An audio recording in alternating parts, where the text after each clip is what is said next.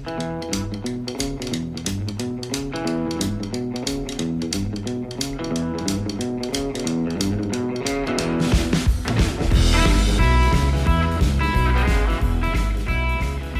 for listening to the Toronto Legends podcast. I am your host, Andrew Applebaum. My guest today is Travis Snider. Travis played 15 seasons and 630 games, patrolling the outfield for 3 Major League Baseball teams, including your Toronto Blue Jays. Travis loved Toronto, but spent the majority of his time in our city struggling with the pressures, anxieties, and expectations of being a can't-miss Major League Baseball prospect. After multiple starts and restarts with multiple organizations at multiple levels of pro baseball, Travis retired in January 2022, closing the book on a career that didn't meet unrealistically high expectations, but was rewarding and meaningful for him in so many other ways. Beyond the stat lines and the memories, Travis walked away with a perspective that only perseverance through adversity can provide. As much as he had to work on his game, he also learned the value of working on himself. Welcome, Travis, to Toronto Legends. Thank you for joining me. Where are you and how are you? I am at my home in Washington State. We got sunny weather here, so life is good. And just enjoying time at home with the family and getting the kids off to school and doing the dad thing. Well, on that note, if I may, how is your family? How's everyone doing? And it sounds like you're busy around there. Yeah, real busy. We got 6, 3, and 1, boy, girl. So we are full-time action all the time in the Snider household, and just enjoying the process of learning how to be a parent every single day, and all the wonderful reminders that parenting will give you as to the things that personally I'm continuing to pursue as far as my development goes and what I'm trying to provide for my family. Well, that's fantastic. I can imagine how much your time is being taken up. It keeps you young, right? Yes, it does. It keeps you busy. And you did make me a little jealous. I'll give you the update from here in Toronto. It's a little cloudy. We're still in that kind of hoping for spring coming. You mentioned the sun. What's Washington State like these days? And that's where you're from originally. Yes, born and raised here, so had my roots here and kept my roots here. It's in the upper 50s, low 60s today, so we're tickling spring and getting that sense that barbecues and campfires and things are on the horizon, so it's exciting. I like it. That's what I want to hear. Well, with your permission, we're going to go all the way back, get the Travis Snider story. Obviously, you just told me where you were born, but why don't you describe exactly where you were born and talk a little about your upbringing? Yeah, I grew up in just north of Seattle, Washington, was born in Kirkland, famous for Costco, Kirkland Signature. I don't know if they have that in Canada. Sure do. We were, a family of 4, grew up in the suburbs, started playing, youth sports at a really young age through the YMCA. Spent a lot of time in the YMCA organization where my mom worked, Boys and Girls Clubs, a number of youth programs that were provided in this area. And my parents really looked to get me and my sister and my group of friends engaged in sports. And so it was a wonderful childhood growing up with so many friends and family and a community of sports that we kind of grew over time. And throughout my personal journey, my parents, as I've discussed before, they battled different demons throughout my childhood and teenage years, which, as I've learned in adulthood, has an impact on the way that you wake up and view the world. And that was something through the vehicle of baseball, I was able to process and avoid a lot of those things in different ways. And I think as time has progressed, I look back on my childhood, through a number of different lenses, one with a lot of gratitude, as I said, for what sports and community provided me, but also, a lot of lessons that I've been able to learn in terms of what my parents experienced in their childhood and how that affected my childhood. And what I experienced with, my mom getting sick at a young age and things that have been documented in the media.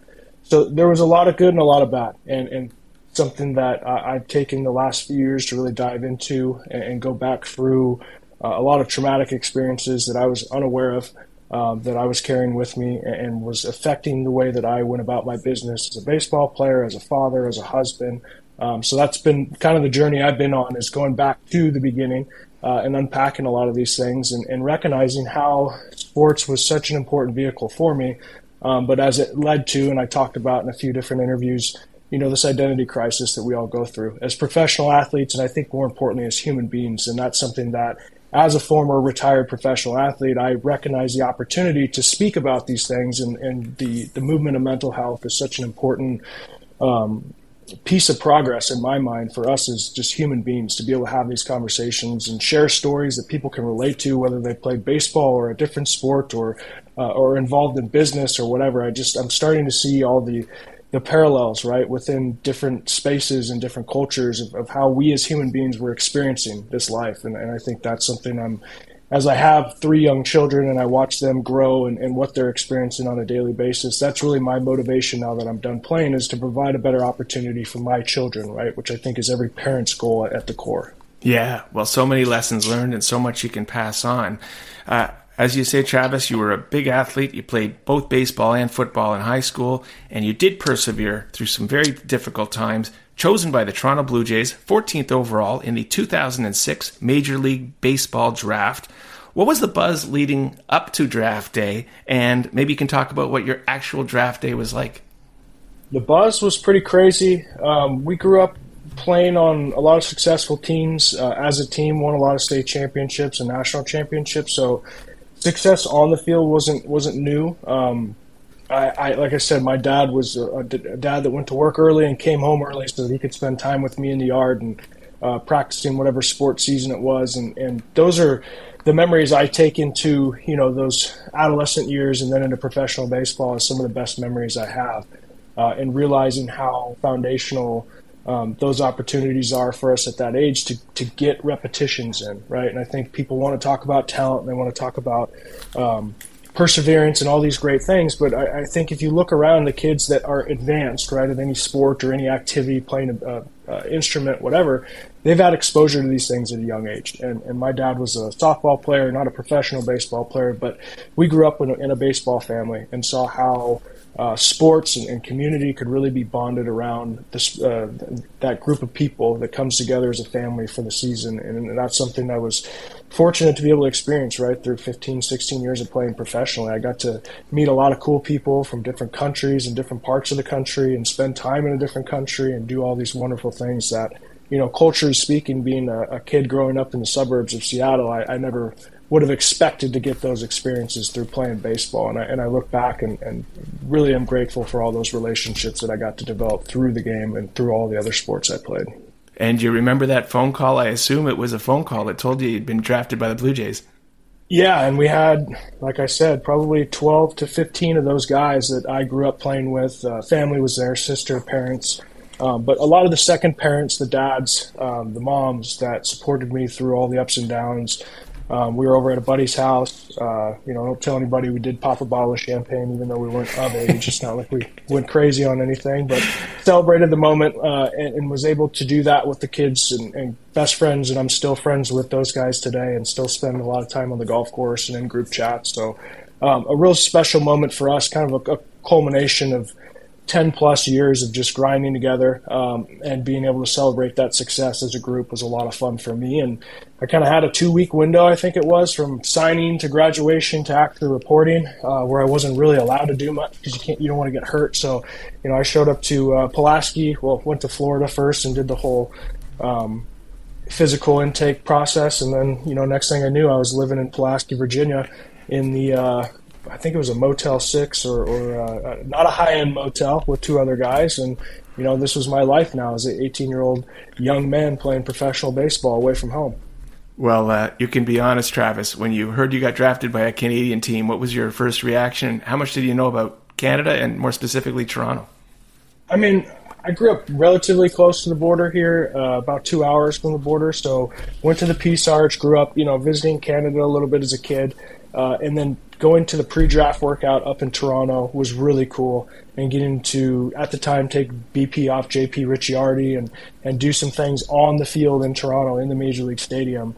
Got to fly to Boston and do that in Fenway as well. So that was, it was a whirlwind, but it was an unbelievable experience at 18 years old. I'm flying around North America with my agent. Just left home, not for the first time, but really just being away from home without your parents and without anybody you really know other than your agent. It was a great experience, and getting to see the city of Canada was awesome. And then getting to go up there a few times as a minor leaguer for some of the award ceremonies was really cool. Just getting to experience Toronto such a big city compared to where I grew up, and so many nice people and so many wonderful relationships and memories I got to have up there. And of course, as you know, Seattle and Toronto were both expansion teams in the same year, 77, so I guess there was some awareness of that as well. Yeah. Travis, you were so talented. Evaluator after evaluator labeled you a can't-miss cornerstone, and ahead of the 2008 season, you were rated the Blue Jays' #1 prospect, and in fact, you were the 15th best prospect in all of Major League Baseball, ahead of future stars like Max Scherzer and Toronto's very own Joey Votto. Thus, on August 29th, 2008, slightly more than 2 years after you were drafted, you made your debut as a 20-year-old against the Bronx Bombers, the New York Yankees. You were the youngest position player in the majors. You got your first big league hit in your first big league game at none other than Yankee Stadium. Travis, what do you remember about your first game? That must have been like blow your mind kind of stuff. Yeah, it was awesome. I got to fly my dad, my sister, and 3 of my best friends out first class because that was all that was available, and flew them out to New York for the weekend. And here we are, we're in the Big Smoke, and we're walking around a city that is much larger than one that I've spent a lot of time in before, but was lucky that I had some good veteran guys there, Johnny Mack, Lyle Overbay, a few other guys that said, hey, kid, come hop on the subway with me and we'll take you and show you around. And then, the Jesse Litches that between him and Jeff Ross at the time played a little joke on me of what kind of outfit you or what kind of suit you had to wear on the plane. And so there's a lot of memories of just, being wide-eyed, walking into that stadium, taking balls in the outfield, and literally every ball off the bat, I was ready to run it down, even if it was in right field and I was in left field. And so the Dwayne Murphy came over, who was a good friend, coach, with the Blue Jays for a long time in the minors and majors. He said, hey, kid, you don't have to go after everyone here, right? And then, you got a guy like Scott Rowland who comes up to you and he's like, hey, kid, you only get one debut, so make the most of it, enjoy it. 0 for 3, 4 for 4, doesn't matter, enjoy every minute. So those are the big takeaways that I have from that day, and just looking around and seeing that extra layer, that extra deck on the stadium. When you're out there, you're just like, man, you don't realize how many people are really in the stadium when you're on the field. Well, I'd be certainly remiss if I didn't ask you, Travis, to follow up on the story you alluded to. What did they tell you had to wear as your suit for your first travel to a first game? I think if I remember correctly, I didn't know if I needed to wear a jacket or not. That was the thing back in the days, if we could wear slacks and a dress shirt, or if you had to have a jacket, right, to dress it up a little bit. And at the time, I went and bought slacks and a dress shirt. I had sent all my stuff home because the organization literally told me a week prior, hey, you're not going to go up. You're going to go back to AAA next year. You're going to go to the Fall League. Okay, great. A week later, they're calling me up to the big leagues. I had shipped all my stuff home. And so I had to go shopping in New York and try and find something that's going to fit my, 245, 50-pound body at 6 feet tall and, have it look presentable, right, which wasn't really my style of wearing, designer clothes. So that was an experience in its own. And then Litchie was telling me, oh, yeah, you don't need a jacket. And then I show up, and Boss Ross, who had been there, longer than anybody, walks up and he says, hey, rookie, where's your jacket at? And I looked at Jesse and I'm like, what do you mean, man? Like, this is the last thing I want to do, right? First weekend in the show is not follow the rules. And Boss came up to me later with a big smile on his face. He's like, yeah, you don't have to worry about it, man. You're good. So it was a good little prank on the rookie that weekend. Got the rookie. And obviously over 600 games, Travis, so many hits. But do you remember that first hit off Carl Pavano? Oh, yeah, out in front, change up, ground rule double. Got to talk to Jeter afterwards. It's one of those that will be engraved in my brain for the rest of my life. That's fabulous. Now, of course, this was a small sample, 24 games to close out that season. You then had a hot start in the next season, 2009, but you soon hit a wall, and for the first time in your life, you struggled on a baseball field. A late May demotion to AAA was supposed to be a breather to, quote, get you right, but it became a real problem. You were ready to play in the big leagues. You were not ready to get sent down from the big leagues. How did this affect your confidence, Travis? My confidence was never the same. And what I've learned since, and it's taken years of processing and talking and therapy and just trying to make sense of it, right? Whereas like I had the utmost confidence.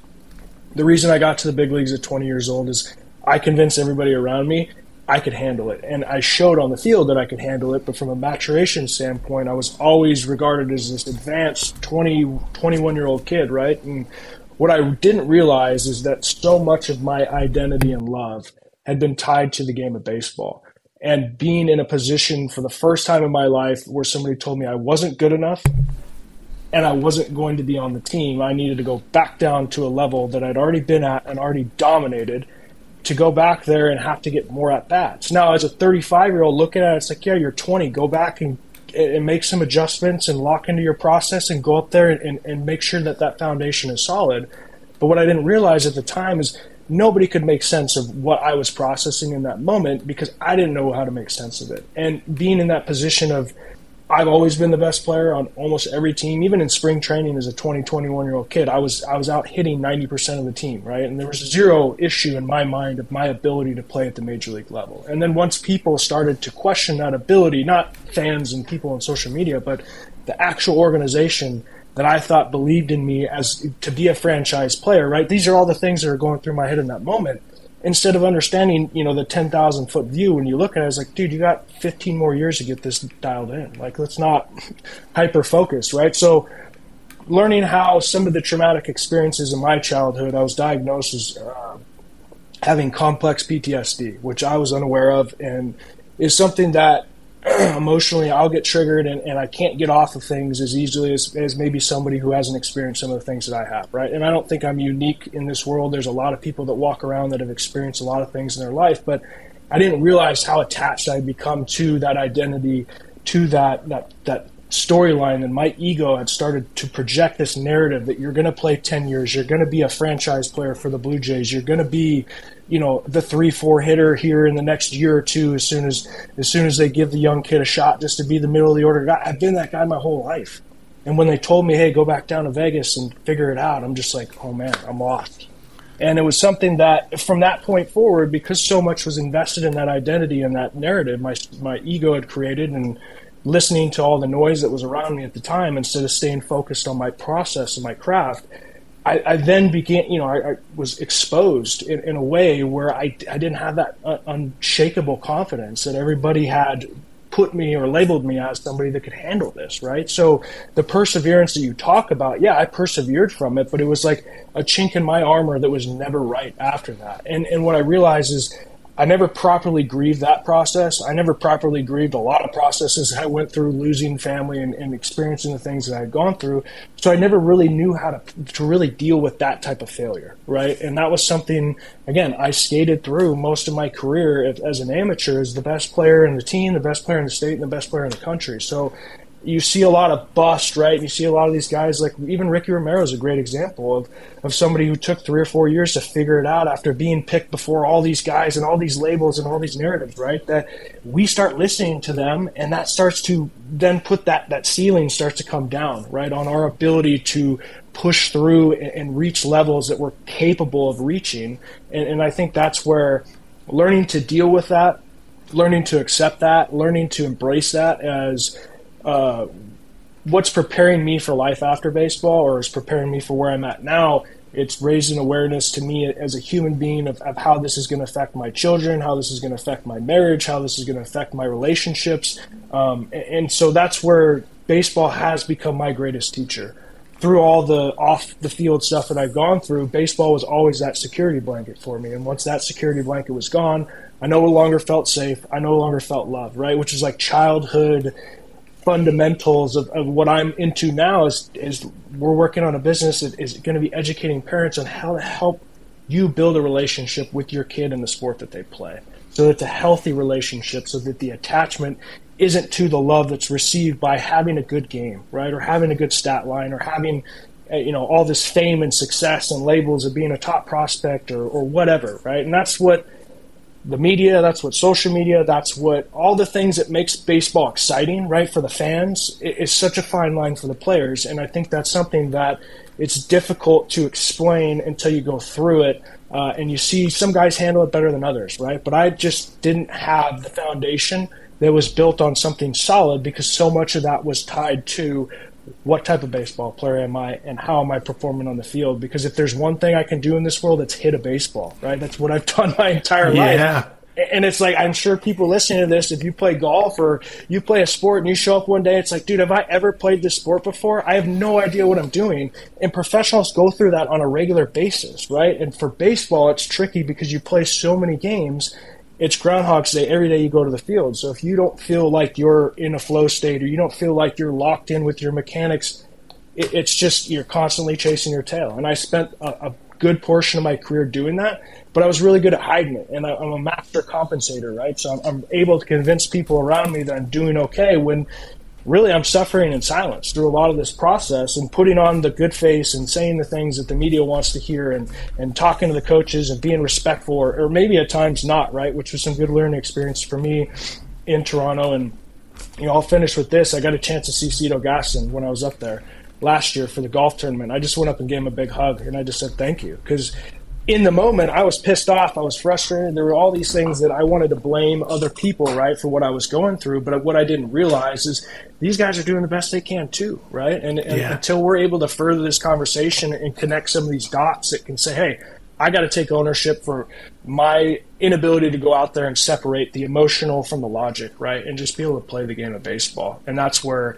the roller coaster of my career became such a difficult thing to manage at times, when those emotions are just driving, that ego is just driving everything, instead of what you really understand to be what is my purpose in all of this? How can I impact the people around me? And how can I show up every day as somebody who's got a lot of energy and likes to talk, and be a positive influence on the people around me, which I feel like I did a good job throughout my career, even at my lowest points, of being a good teammate and being a professional. And that's why I got to play as long as I did.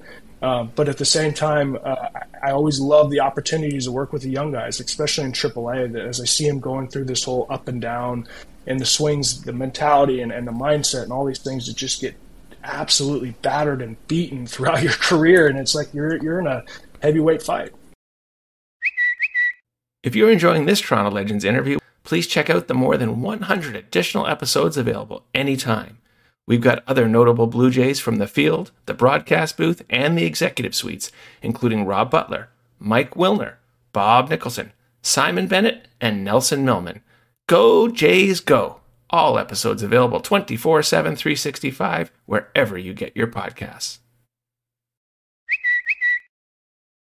It was a huge change for you, as you say. You're always playing to be the best, dominating, and suddenly you found yourself playing most of your career in Toronto worrying about getting sent down. So, as you say, a completely different perspective. For the next 3 years, Travis, you kind of bounced back and forth between the minors and majors until you were traded to the Pittsburgh Pirates at the 2012 trade deadline. Were you literally called off the field during, you had a game July 30th against Seattle? You must have been shocked that you were being traded, and were you literally called off during that game?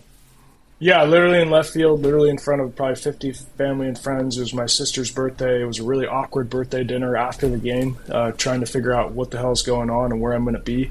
But, yeah, I mean, the ups and downs were crazy. Vegas was a safe place, but not a safe place for me. I struggled a lot with the emotional, mental side like we talked about, but found solace in being able to go to the field there and not have to stand in front of 20 reporters after every game and explain why you swung at this pitch or why this happened or why you hit a home run or whatever else. So there's a lot less pressure in AAA, right? And I'm sure diehard baseball fans are familiar with the term 4A players, right? Where it's like the guy that's really good at AAA and not really, and I fought that label for pretty much my entire career.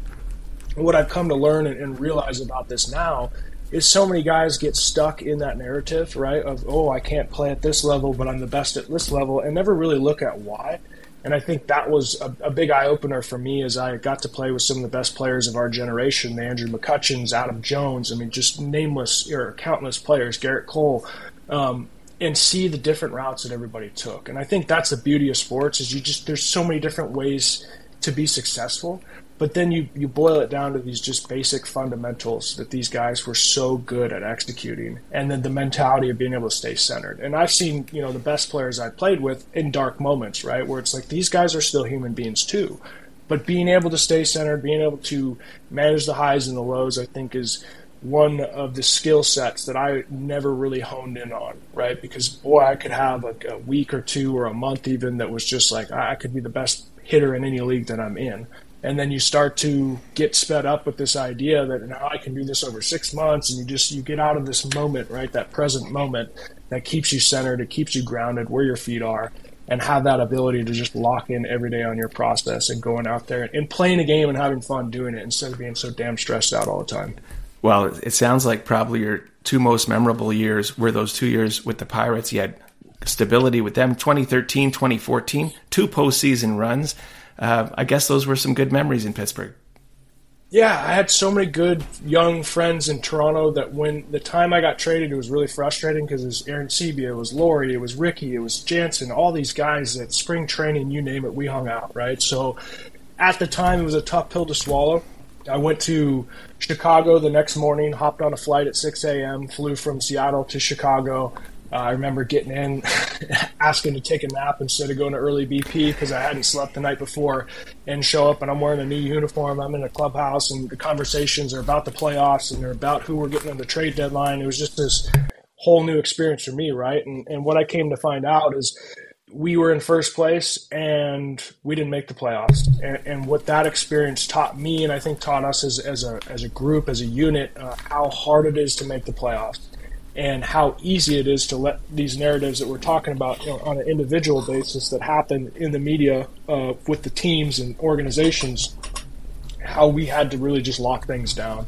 And I think that experience in 12 of not making the playoffs is what really propelled us into 2013 and said, hey, we're going to do this no matter what. And we're going to put the blinders on. We're going to put the earphones on and just stay locked in on our process. And experiencing that with another really good young group of guys, it was blended with, AJ Burnett and Rod Barajas and guys that I had played with before in my career. It was a lot of fun to get kind of that second chance at being a winning team and being a part of winning culture and going through that experience of having lifelong friends with Neil Walker and playing with guys like Garrett Cole and Russell Martin that are just outstanding human beings, right, that have gone on to have just unbelievable baseball careers. So we're really grateful for that experience. For me and my wife, to have a ton of good friends there, but to experience winning, Toronto's had a nice run here over the last decade since I've been gone, right, which has been awesome to see. But I do remember watching, when the Blue Jays made the playoffs, man, because that was always something we talked about. I was like, could you imagine this city when we make the playoffs? Can you imagine what Toronto is going to do? The streets are going to be filled. It's just going to be nuts. So I was really happy to see Jose and all the boys get that opportunity to just light that city on fire. But for us in Pittsburgh, it was a similar situation here in Seattle. Last year, they broke that 25-plus year playoff streak, and that's what we got to do in Pittsburgh. And I think that's something from just a baseball history standpoint. I know we didn't go on and win the World Series. We weren't the best team of all time, but it was a lot of fun just being a part of that culture and experiencing winning playoff baseball.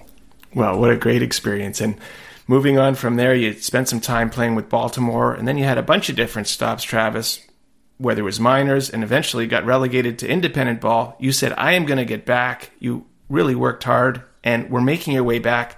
COVID got in the way. The pandemic got in the way. And you decided in January 2022, you could now comfortably, and I say comfortably, I guess in your mind, retire. And I want to read you, if I may, part of your retirement statement. It is a beautiful struggle sharing a clubhouse with 30 other dudes, going to battle 100 plus times a year. I will miss that the most. But I am looking forward to being a more present husband, father, family member, and friend. How are you today as a 35-year-old retiree? Of course, in the world of baseball, that's different than in the world of the regular world. But how are you with this decision to retire, and how are you today? Well, I think I'd be remiss if I didn't mention in 2019, my experience in indie ball was a bit of a revival in terms of my love for the game of baseball, because I paid to play that year. I didn't make money. I spent a lot of money just to keep playing baseball, right? Keep my dream alive. My brother-in-law at the time, I think he was 35, 36 years old, was diagnosed with melanoma. My sister's husband, they had a 2-year-old son at the time, and he was battling all summer. And I was battling, right? I was fighting for my baseball life. He's fighting for his actual life. And at the end of that summer, I remember, various points in time during the season where I almost decided to hang it up and just go home. And at that point, I felt like I had to ride this thing out and see where it got me. And once we got to August, we'd reevaluate. And I felt like I played well enough to get picked up, and I didn't. And things had taken a turn for the worse with him at home, so decided at that point what I thought was going to be my last game playing was as a Long Island Duck. Flew home, spent the next 3 or 4 months by his side. He ended up passing that year, and it was terrible. I mean, watching a 35, 36-year-old man go through this with a family and obviously my sister and what my nephew were going through, but just from a perspective of life, right? I'd lost my mom already. I'd lost some close friends. I'd lost some grandparents, and just kind of seen death in a front row seat. And with that, it was such a life-altering experience for me because I realized how much I had lost my roots and gratitude for what we have and how precious life is. And I get these reminders every few years, and I pray it's not for another 10 or 20 years before I lose somebody else, right? But it's a part of life, and I think seeing that firsthand and being able to experience that reignited my passion for the love of the game of baseball. And more importantly, what I felt like at the time was my life's mission, right? Was to get back to the major leagues. I had this attachment to getting back to the major leagues, which is fine. It's a goal that I wanted to achieve. And going through that process, I had to be okay with walking away from that goal to be with my family. And then watching him go through that, it was like, okay, we're not done. I'm not laying on a bed on my last breath. There's no reason why I can't give this another run. Let's see what we got. So that year I ended up taking a minor league deal with the Diamondbacks, went to straight minor league camp, which in terms of perseverance, you talk about ego and guys that have spent their whole entire careers in major league camp like me, going back to minor league camp is a humbling experience. But in preparation for that season, I knew how important it was. That it didn't matter if they stuck me in the shittiest locker in the back of the clubhouse and I never got to major league camp. I was going to figure it out. I was going to find a way. And I went down to spring that year and tore the cover off the ball, played really well. They didn't have a spot for me. They told me that in the beginning. They told me that 3 days before spring training ended. And then the day before spring training was ended, and this is a perfect time for this, right? Because this is what guys are going through. Am I going to Double A? Am I going to Triple A? Am I going to the big leagues? What am I doing? I was supposed to go to Double A and be on the Phantom DL and mentor players in Jackson, Tennessee, in the middle of nowhere. And I said, hey, I appreciate that offer, and when a spot opens up for me, I'll be the first guy there. And if you want me to be a bench player, I don't care. I just don't want to be on the DL. So fast forward to that last day. Hey, we had an injury or two. You're going to go to Reno now. It's not a long-term thing, but we're going to give you a shot to go up there. And I ended up hitting 400 for the first month of April, right? One of those months where it's just like you couldn't get me out, and I feel like the best hitter on the planet. And then started going through this process, right, that I've been through before, where I start getting close to achieving this goal, and all of a sudden the ego's like, whoa, we're not safe anymore, right? Because there's this opportunity up here that seems like a good opportunity, but we're not ready for that. So in that experience, it was a really good season for me because I didn't allow excuses to come into play. I didn't allow any of the travel, right? Flying out of Reno, you leave at 3, you get on a plane at 5, you connect to this city. I said, no excuses, no nothing, right? The last 2 or 3 years, I've really just grinded myself down to just stripping all this ego and this attachment to flying private and having suits on and doing the whole big league experience. So this is like I'm chasing my dream. So I'm back in the saddle. Ended up breaking my thumb that year, and then played well enough to where I was on the cusp of being a call-up. They gave me an invite to spring training the next year, and I got to spring training, man, and I did not prepare myself the way I did the year before. And I started getting in this position where I'm like, oh, man, I'm back in big league camp, and I felt like almost like a rookie again. It was like, do I belong here after everything I've gone through? So that experience was crazy. A lot of really good friends. Diamondbacks, a fantastic organization. But things just didn't work out, right? I had an awful spring. I was stuck in my head. I was trying to think about mechanics at the plate during spring training. I think I got one hit in like 20 at-bats, and then spring training shut down. I'm like, whoa, I'm still in big league camp. Maybe I'll survive this whole COVID experience. And then it was May. They called me and like, hey, we don't have a spot for you. There's no AAA this year. We're going to release you. Okay, spent the next 2 months trying to stay in shape and get a call for spring training 2.0 and didn't end up going anywhere. So my wife and I, we booked a trip down to Cabo, where she's from, to go spend time with the family. Sure enough, second day in Cabo, I get a call from my agent, hey, you want to go to camp with the Marlins? And I was like, well, yeah, I mean, we've already done this now for 14 years, and my wife and I, we've committed to it if we have the opportunity. So I hop on a plane in Cabo. I got her flip-flops, a couple pairs of shoes. I have my baseball ship stuff from Seattle. That got lost in transit, so I'm borrowing gear at the facility down there, and they were great, man. I was there in the middle of COVID, the height of COVID, when all the Marlins guys got it. And just that whole experience is just crazy, man. And baseball, those last couple of years, 2020 was nuts. I lasted about 5 weeks there, never really got hot with the bat, got released. Had a great experience, though, even though it was just weird, man, just living in a hotel and being scared to go outside. And that whole experience was crazy. And then going into the next offseason, not really thinking I had a shot, the Braves had called me, Alex Anthopoulos had spoke with my agent and said, hey, we'd love to have Travis come out and, take a roster spot in AAA and mentor some young players and see what he's got left in the tank, no promises. And like, great. So I went to their alternate spring training and had a great experience down there.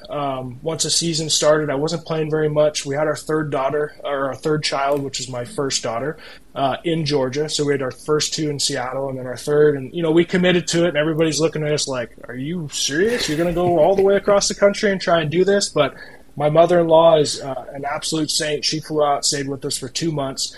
And we had our third child, and, we're living in a townhouse in Gwinnett, Georgia. We don't have a lot of space, and we got two boys with a lot of energy, and I'm just looking at my wife, and she's looking at me, and I'm just like, I don't know. I don't think I got it. You know what I mean? At this point, the priorities are really starting to shift. I'm still struggling with this whole identity of being a major leaguer who's playing in AAA and really at the time wasn't playing well and not playing a lot. So it was a tough decision, but I called Alex. I talked to him. I said, hey, I think it's time for me to hang him up and take the off season and reevaluate. And they were totally supportive of it. So we flew home a little bit early from the season and spent the next couple of months pondering, meditating, praying, just trying to figure out what was next for me. And it was just never really got that itch to start working out, which is something I've always prided myself on, as being a self-reference myself as a pace car for off-season training groups, because I like to hold people accountable and get after it. And I just didn't have that drive anymore. And I knew that was, one of the big signs for me that if I don't have the drive to continue to work, then I don't have the drive to continue to keep leaving my family and putting my wife in a position where she's got to deal with 3 little ones at home. And so, and just not being present, right? And that's what I referred to in that statement. Is it's tough even when you are a father of having kids and you're playing or you're professional or just working in any form of life, right? It's like you come home and try and be present with your kids. You got a cell phone in your hand. You got all these things that are overstimulating you. And I was just lost in that mental seesaw for about a year of what am I doing with my life? What am I doing with my family? How is this going to, long-term effects of what we're doing right now? What's the risk and reward? So after time, it wasn't an easy decision, but I just didn't have that fire, right? It's something that it was kind of a signature piece for me, is having that energy and that drive. And once that was gone, I knew, I knew I'd rode this thing until the wheels had come off. And I hadn't checked all the boxes I wanted to. I hadn't met all the narratives and expectations that I had created and people around me had created for myself. But I'd also entered a space where I was working with a therapeutic life coach who's now a partner of mine in that business I was talking about, and really went on this deep dive, man, of what I had experienced, losing my father that year. I'd lost him prior to the 2021 season, and, kind of the last form of parent figure I had left in my life. And that was a big shift. And for me, it was becoming the man of the family, and really, even though I had supported my dad financially for my entire adult life, right? That's not something I've talked a lot about publicly, but I've kind of been the parent in that role. But when you lose your actual parent, right, that's a big shift. And that was something that took me, and still am processing, right, of how to wear that badge of pride and honor to be the head of your family. And be the ultimate decision maker and provider for everything that's going on around you. So it was a crazy couple of years. I wanted to touch on that because I felt like in terms of overcoming things, those were 2 pivotal years and leading up to that decision, right? Where in 2019, I felt like I was this close. And then 2020, it was just, a lot of haymakers and a lot of blood getting spit out, and getting back up in 2021 and saying, all right, let's see what we got. Laid it all out there. Looked my wife in the eyes and said, babe, I don't love playing the game anymore. I love the game of baseball, and I'm learning to love myself again outside of just being the baseball player. And I need to focus on that, because this is what's going to have a lasting impact on our family, our kids, our future, right? Just trying to get back to the big leagues isn't going to solve our problems anymore. Well, what a roller coaster, but you were able to retire at peace. And here we are as we approach April 2023, Travis. What are you doing with your time these days? So I mentioned we have a company we're in the process of building out. We have guidebooks that were written for parents and for coaches, and then we'll be working on a player's guidebook as well. And we're really targeting the conversation around youth sports and really trying to help empower parents to be the hero in that relationship, because I think so many parents want to provide the best for their kids. They want their kids to have all these opportunities. Some have alternative motives they're not even aware of, right? They're projecting some of their own stuff on their kids. But I think it all comes from a place, right, that we really want to help this next generation. And I think with everything that's happened in our world over the last few years, it's led us to a point where the conversation of mental health, right, the conversation about identity, the conversation about how to form a healthy relationship with the things that we love in our lives, right? And that's something I'm very passionate about and have spent a lot of time learning about. My partner, Seth Taylor, who wrote these guidebooks originally for soccer, we're in the process of rewriting these now for baseball and for multiple sports. So we'll start off with some guidebooks, and then we'll be getting into a podcast that I mentioned before, online content, really targeting parent education, coach education, and player education, and trying to teach people as well as carry on a conversation of continued learning for ourselves, right? Because I always want this to be an evolving process, a conversation of how do we get better collectively within these sports that we love so much, like baseball, like hockey, like football, like soccer, right? Where the pressure that we're putting on our kids at such a young age, and we don't even realize it, right? Like we don't even realize when you pick your son up from, or your daughter up from T-ball and you're asking little Tommy, hey buddy, did you have fun out there? Was I supposed to have fun? And just a little thing like that, right? And say, hey, buddy, how was it? Or what was the most exciting? Just being able to reframe conversations. And the guidebooks are pretty cool because it's an opportunity for parents to kind of revisit or visit, right, some potential situations that you're going to encounter in sports. And that's how to talk to coaches. That's how to talk to your son or your daughter after something doesn't go right, because sports is one of the best vehicles to learn these types of life lessons. But so much of our value is tied up in the performance on the field, right? Mm-hmm. Instead of what is the actual process? What are we learning from this? How is this going to have skill sets that can be developed and then transferable skill sets, right? Which I'm learning as just been a baseball player my entire life, but oh, by the way, you learn a lot of these really good skill sets as a professional athlete. How do those transfer, right? Even if you never play professional sports, what are the fundamental life skills that we can teach kids, we can teach parents, right, through sports, instead of putting all the pressures on what is your son ranked in the state or how many state championships as you want. I experienced all that stuff, right? And like my message for parents is, guys, I went to the top of the mountain. I wasn't a Hall of Famer. I wasn't an All-Star. I didn't play 10 years. I didn't make $100 million, but I played in the big leagues for quite a while. And overcame a lot of things in my career and realized the fulfillment that I've been seeking, right? I think the fulfillment we want all of our children to experience is not going to be just because they're good at a sport, right? And that's where so much of it gets tied up in who's the best player. And instead of, hey, what is the personal journey we're all on here as parents, as coaches, as players, and then being able to really form a conversation, curriculum, educational pieces around that to support people, right? Instead of shaking our finger and saying, you're the problem, you're the problem. We're all the problem, guys. We're all human beings. We got these demons, and we got to talk about them. We got to deal with them. Well, that sounds great. Sports is life. And as you say, the lessons learned in sports, we can apply to life. Where can we follow you on social media or for what you're working on with these guidebooks in your new business? So I will be launching some information on the business here in the next month or two. We'll be getting social media channels built out and doing that whole content piece. But in the interim, still on Facebook, still on Instagram, still on Twitter. I'm trying to remember, Lunchbox Hero 23 is the Instagram, and then Twitter is Lunchbox Hero 45 because that was the TO days when I started that. Still repping the 4 or 5 there. And yeah, I mean, Facebook, I don't know if people are still on Facebook. Funny enough, I had about 1,000 Facebook requests from over the last 15 years. I just stopped responding to Facebook requests, and I'm not trying to brag here, but I just started accepting all these people, right? I saw a ton of people from Toronto. I'm getting random messages like, dude, I think I sent you this like 10 years ago. I'm just like, awesome, man. I hope all is well.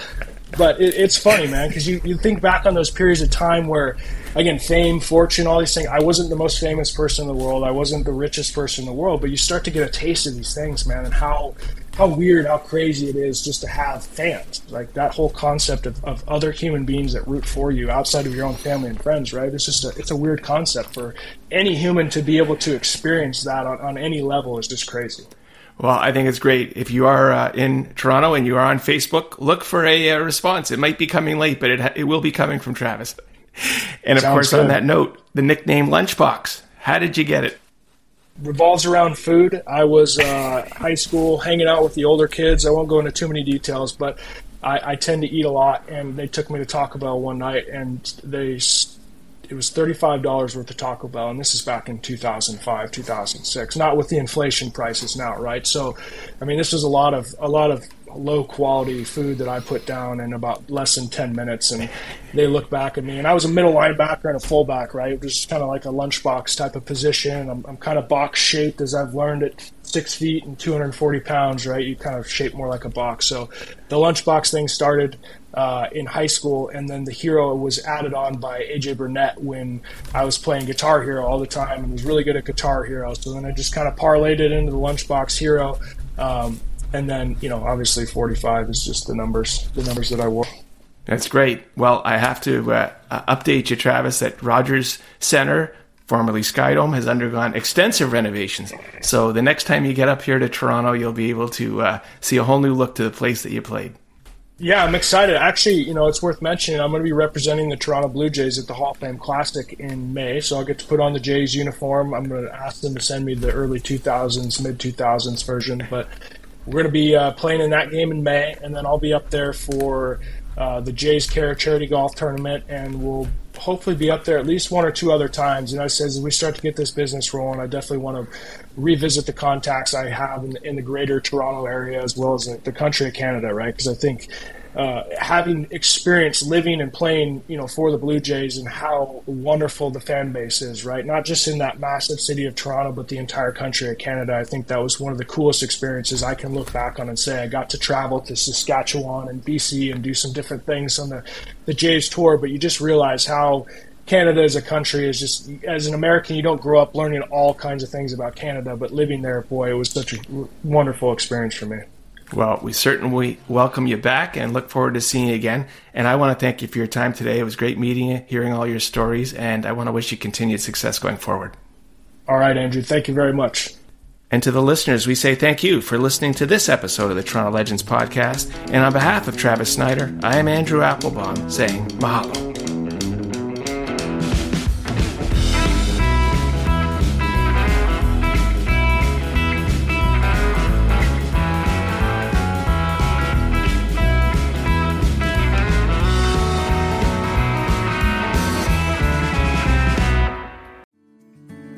Come on a journey like no other, where you will discover many roads that will lead you to a happier, healthier, and more stress-free life. And the beauty is, you don't need any vacation time for this adventure. The journey will come to you. Join Avery Rich on your very own journey into yoga. Along the way, she will demystify yoga poses and guide you into a yoga posture or short sequence, all in less than 15 minutes. You have nothing to lose but stress. The Journey into Yoga podcast. It's not for people who like yoga, it's for people who don't like yoga. Follow or subscribe on Apple Podcasts, Spotify, Amazon Music, or at averyrich.com. The Podcast Super Friends is a monthly meeting of 5 podcast producers. Hi, I'm Katherine O'Brien from Branch Out Programs in Baton Rouge, Louisiana. I'm John Gay from Jag and Detroit Podcasts. I'm Matt Kundle from the Sound Off Podcast Network. I'm David Yaz from Pod 617, the Boston Podcast Network. And I'm Johnny Peterson from Straight Up Podcasts. Together, they form the Podcast Super Friends, an alliance of podcast masterminds sharing best practices, insights, and discussions to help make you a better podcaster. Follow or subscribe to the show on Apple Podcasts, Spotify, Google Podcasts, or at soundoff.network.